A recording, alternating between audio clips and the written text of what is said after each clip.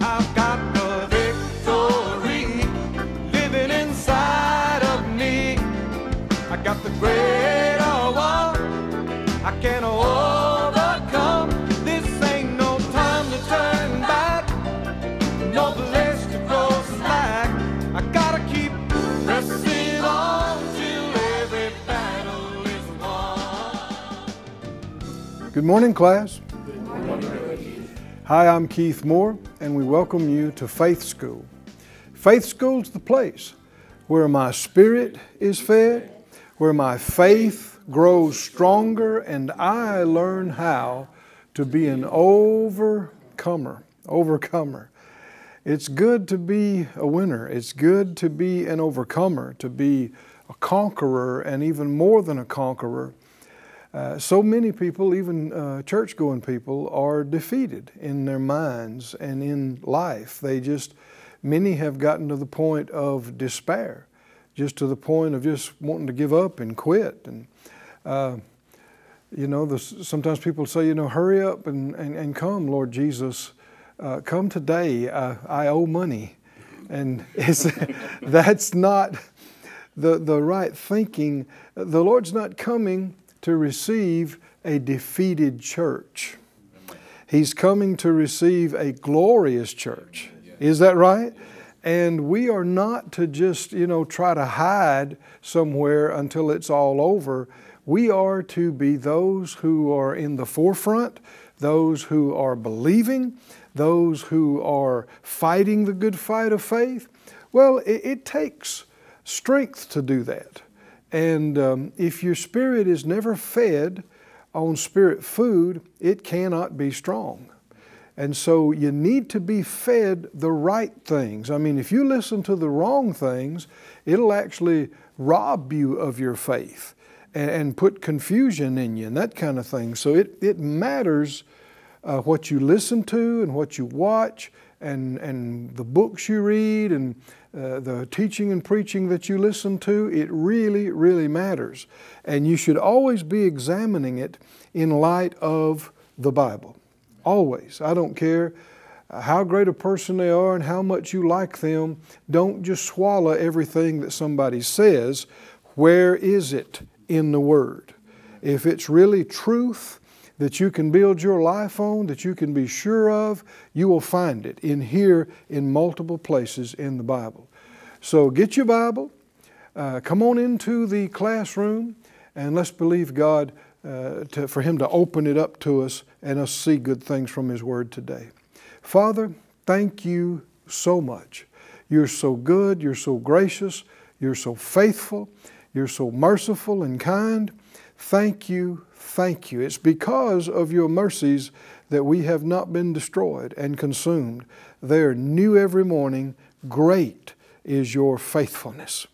We ask you, Lord, feed our spirit and our faith, enlighten the eyes of our heart and mind and understanding, and help us to see what's you and what's not you, what's right and what's not right, what's true and what's not true, what's good and what's not good. We ask you for it in Jesus' name. Thank you for doing it. Amen. Would you please go in the great textbook to Matthew 15 today. We've been on a study on a series that we're calling Faith for Healing. Faith for Healing. And the way you get faith in God is by hearing what He has said. And the way you get faith for healing is by hearing what He has said about healing. And we have a lot in the Word about healing. Healing is a spiritual thing that's manifested in the physical body. Everything happens in the unseen realm first. Then it shows up in the seen realm. If you want changes in your body, spiritual power changes, it doesn't happen first in your arm or your leg or your kidney or your heart. It happens first in your believing. You know, the Scripture said in 3 John 2, "Beloved, I wish above all things that you may prosper and be in health, even as your soul prospers." Well, that refers to the inner man. And so as the inner man prospers, it's going to affect good things and good changes in the outer man and in your whole life. So God's Word about healing is abundant, and if we listen to it and let it change our thinking and let it affect our believing, it'll also begin to affect our bodies. Medical science verifies this, that, stress is a killer. Well, stress is not a physical thing, and yet it affects the body. I mean, muscles tighten up, heart rate increases, blood pressure goes up in response to an unseen thing. Can you see that, class? Unseen. Well, and yet the effects on the body are very, very real. By contrast, the peace of God would cause you to relax, cause your heart rate to slow down, cause your blood pressure to come down, right? Cause changes in your body, cause your digestive system to relax, and you're not having problems in that area. So it doesn't take much to see the effect of the unseen on the seen. And that's what faith is. Faith is the substance of things hoped for, the evidence of things not seen. It's a conviction about unseen things, unseen reality. Well, God, His reality is everywhere evidenced in His creation, and yet you can't just go put your finger on Him and look at Him in this physical realm, and yet He's so real. His Spirit is here. His Spirit is real, and His Spirit will heal you. Do you believe it, class? His Spirit will heal you.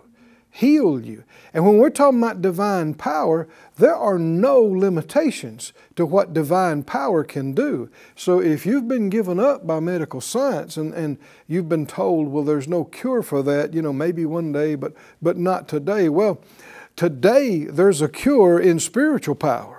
There's no limitations.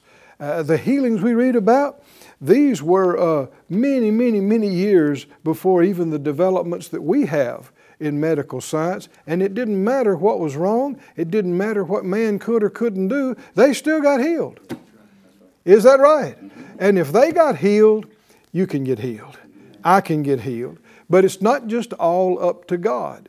It is His will, but we must learn how to lay hold of what has been so freely given. In Matthew, the 15th chapter, we have been looking at the healing of the Syrophoenician's daughter. And I want us to continue that today. You'll find it in Matthew 15 and Mark 7. In Matthew 15, verse 21, "Then Jesus went thence and departed into the coasts of Tyre and Zidon. And behold, a woman of Canaan came out of the same coasts, and cried unto Him, saying, Have mercy on me, O Lord, thou Son of David, my daughter is grievously vexed with a devil." We saw that word actually means demon, not devil. Demon. Are these things real? Are there evil spirits? If you put this together with Mark's account, called this an unclean spirit. When you start talking about spirits, a lot of times people, they get spooked. They're like, it's kind of like we were, a bunch of us ministers went out to eat at a restaurant some years ago. It was a group of us, and we had just come from a meeting that was just real powerful and lively, and we were making a lot of noise, I reckon. We were saying hallelujah, praise God. We were, and there were some other folks there, and one of the ladies tugged on a guy's sleeve as he walked by and said, what is all this group? And he said, she didn't know, but she picked the liveliest one in the bunch, man. I mean, it was one of the most fiery evangelists in her group. She said, what's going on there? And she said, he said, we just been to a Holy Ghost meeting. And she said, wow, really? Says, do you wear a costume to that? Well, unbelievers don't know, the language that you're using. But these things are real. And they're not spooky and they're not fantasy and they're not imaginary, they are real. And we went into some detail last week's lessons about how this is a woman of Canaan, we're told. Mark talks about her being a Syrophoenician. And the cities of Zidon and Tyre are about, 150 miles or so north of where Tel Aviv in Israel is now, in the region of Lebanon. And so this was not a Jewish woman. She didn't grow up exposed to the covenant of God or belief in the God of Abraham, Isaac, and Jacob. And we went back and read in Leviticus 18, I believe it was, about how God charged His people not to live like the Canaanites did. And I mean, there's a whole chapter of things that He told them don't do, don't live like that. And a lot of it had to do with sexual vice and perversion and idolatry. I mean, they did human sacrifice with babies. They were involved in all kinds of incest and all kind of stuff. Just, why am I bringing that up? Because the question is, how did this woman's daughter get in this shape? How did she get oppressed, cruelly, distressingly oppressed by this evil spirit? These things don't happen by accident. They happen when you're exposed to and involved in things that are not right, that are ungodly. And so that's something we need to understand. And she had to make some changes before she reached faith for her daughter's healing. We'll see that in the passage. Because you think about it, if something wasn't changed, then whatever caused her daughter to get in that shape to begin with would happen again. So many times it's not just getting healed that's an issue or getting delivered. It's changes need to be made to prevent it happening again in the future or even getting worse. So the woman of Canaan, it says, she came and cried to him. And verse 23 says, he answered her not a word. And his disciples came and besought him, saying, send her away, for she cries after us. And he answered and said, I am not sent but unto the lost sheep of the house of Israel. These two things let us know that this is not the same type of situation as we've seen even in these previous 9 accounts, because we have seen case after case where somebody came and said, Lord, we need help. And he said, I'll come. Haven't we seen that? I'll come and heal them. I mean, yes, I will. And immediately go and minister to them. But here, a different response. Initially, he doesn't even acknowledge her. He doesn't even acknowledge that she is there or that she is saying something. And when it goes on and she keeps yelling, help me, and Son of David, have mercy on me, and the disciples get irritated with her and go, would you tell her to go away? She's bothering us. And then he says, I'm not sent, but to the lost sheep of the house of Israel. Now that lets you know there should be no ambiguity. This woman is not of Israel. Can you see this? Yes. So that's why it kept telling us she's a Canaanite, she's a Syrophoenician. One famous Phoenician you'll recognize right away, Jezebel. She was, if I understand correctly, she was a princess of the king of Zidon. And so, what did she do when she married Ahab? She tried to convert the whole country to worshiping Baal and all that perversion and junk. So we need to understand this woman is not even necessarily coming to receive God. She's not coming to say, I'm going to stop being a Baal worshiper, I'm going to become a Jewish proselyte, and I'm going to have faith now in the God of Abraham. There's no reason to assume any of that. she wants help for her daughter. Can you see that? And that may be all she wants. And I have seen that more than once where people, just in the spirit, it's like they don't want to get any closer than they have to God to get what they want, and then they're going back to their life. They don't really want God, and they don't want, Him directing their life. They just want something He can do for them.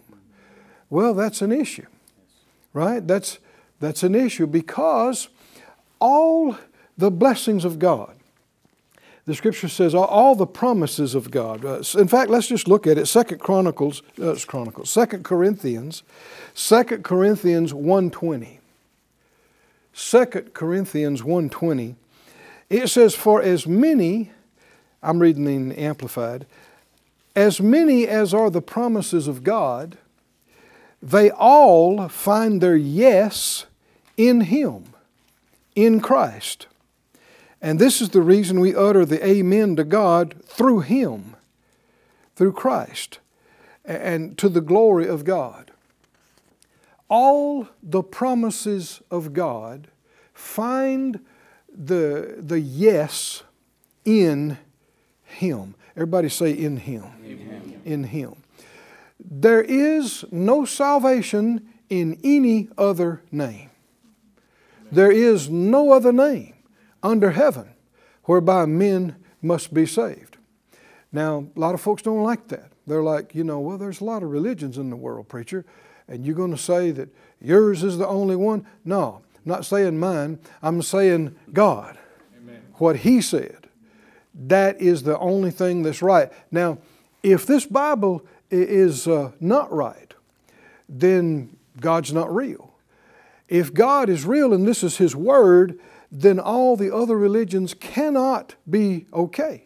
Because He said, Jesus said, I am the way, the truth, the life. Nobody comes to the Father except by me. Well, are we to believe that or not? Then if He says, I am the only way to salvation, I am the only way to God, then all these other religions cannot be so. You can't have it both ways. And so, why am I talking about this? Because this woman, not being a believer in the God of Abraham, Isaac, and Jacob, not being of the children of Israel, remember what Jesus said? I'm not sent, but to the lost sheep of the house of Israel. What do we know? She's not in that group. Right? Well, why is that an issue? Because if there's no covenant, there's no access. No access to what God has and what He can do.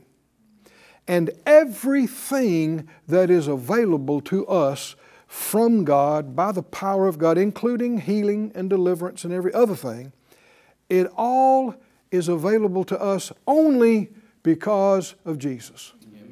Only. Only. And that's why it says all of the promises of God find their yes, find their fulfillment in Him. Oh, somebody say in Him. In Him, in Christ. This is not optional. You can't come to the Father except by Him. You can't receive any blessing except by Him. He bought it. He paid for it. Amen. He gave us access. Come on, can you see this?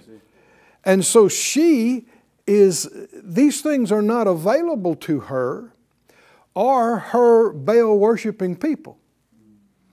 Because if you reject God, you isolate yourself from what He has and what He can do for you. Go with me to the book of Ephesians, if you would. Ephesians. Thank you, Lord. In the 2nd chapter. This is so important. This is not about religion. Sometimes people say, well, what faith are you? And what they mean is, are you Presbyterian? Are you, Catholic? What are you? Well, there's only one God. And Timothy says there's only one mediator between God and men, the man, Christ Jesus. And so I assure you, you're born again. When you get to heaven, there will not be a Baptist part of heaven. There will not be a Catholic part or a Pentecostal, part of heaven. They go, well, now, who are you? Okay, you go to this part. No. There is the church of the Lord Jesus Christ, His church, and the church He has built and is building that the gates of hell cannot prevail against. His church, His family. And the only way you get into His family is not through joining a church here on earth. You must be born again. You remember that's what He told Nicodemus, right? Yes. You must be born again. And when you're born again, the Bible says you are translated out of the kingdom of darkness into the kingdom of God's dear Son. I mean, this is not just a little bit of change in your thinking. Your spirit was dead and separated from God, and it has been made alive with eternal life, and you can never die spiritually. In fact, you will never even get old spiritually. Though the outward man is decaying, the inward man is renewed day by day. And so, when you are born again, you are placed into the body of Christ, into the church. Now you are in covenant with God through Jesus. You have access to God the Father in prayer by Jesus. You have a right to lay hold of healing and deliverance and provision and all these things by Jesus. Come on, can you see that? Yes. By Him. Covenant by Him. In Ephesians 2, it goes into some detail about the differences of this. It says, verse 11, Ephesians 2:11, he said, "Wherefore remember that you being in time past Gentiles in the flesh, who are called uncircumcision by that which is called the circumcision in the flesh made by hands, that at that time you were without Christ, being aliens from the commonwealth of Israel, and strangers from the covenants of promise, having no hope, and without God in the world." That is the case of unsaved people. They are not in covenant with God because they have not accepted Jesus. And they are in this world without God and without hope. And unless they get saved, the only thing waiting for them is eternal damnation with the devil and his angels. And it's not because God chose it for them. It's because they chose to reject the Son that the Father sent to save us. Can you see this? A lot of people don't like this. They go, oh, that's too harsh. That's the Bible. It's the Bible. Now, you can make up your own stuff to believe, but that's not what believers are supposed to do. People get indignant. They go, well, now, preacher, I got a right to my beliefs just like you do. Not if you're a Christian. If you're a Christian, you nor I have a right to just believe whatever we decide to. We're supposed to believe the Word, what He said. That's what we're supposed to believe. Not creating our own standard of belief. It's already been given to us. And thank God it's revealed that Jesus did what we could not do. God gave the law to His first covenant people. But the Scripture said, by the law, no man was justified. All sinned and came short of the glory of God. And so they could not attain to the righteousness acceptable to God by keeping the law. So what are we to do? We're just all undone. No, Jesus came. God became a man and functioned as a man, and as a man fulfilled all the requirements of the law, and then went to the cross and became the substitutionary sacrifice for us. And in so doing, He redeemed us. He paid the price and gained us access to the Father to be accepted as perfectly holy and righteous, just like Himself, if we would receive Him. Amen. I said, if we would receive Him. Amen. How many have received Him? I want to know, and you know that you have received Him. Is that right? Yes. If you're watching and that has not been the case, don't wait another moment. We're going to pray with you right now. Everybody said out loud, Father God, I believe in you. And I believe in your Son Jesus. That you sent Him to pay the price and establish this covenant for our sake, that we might be redeemed, that we might be saved. Jesus, I receive you, and all you have done. I receive the cleansing and washing of your precious blood. I receive your righteousness, your holiness. I receive your standing with the Father. Thank you so much for saving me. Hallelujah. Hallelujah. Oh, friend, if you did that for the first time, you know, nobody has to tell you, you know something amazing has happened inside you. What happened? You've become a new creation. You have been born again. Not in your mind, not in your body, but in your spirit, inside. And oh, thank God, that when you receive Him and you come into the family, into the kingdom of light, we now have access to everything that God has given. In fact, all of His strengths and His abilities become available to us because we're in covenant with Him. Hallelujah. Somebody say, I'm in covenant with the Almighty God. I am His. His is mine. Hallelujah. Hallelujah. It is astounding. It is far greater than we have ever dared to imagine. And that's it. Our time has come to a close today, but you can see we're just getting into this. You need to come back tomorrow. Let's go further. Let's find out what's been made available to us in this amazing covenant of God. We'll see you real soon right here in Faith School. I've got the victory living inside. Thank you for joining us at Faith School. Class is dismissed for today, but you can watch this and other episodes of Faith School free of charge at faithschool.org. For more information, visit our website or call us at 941-702-7390.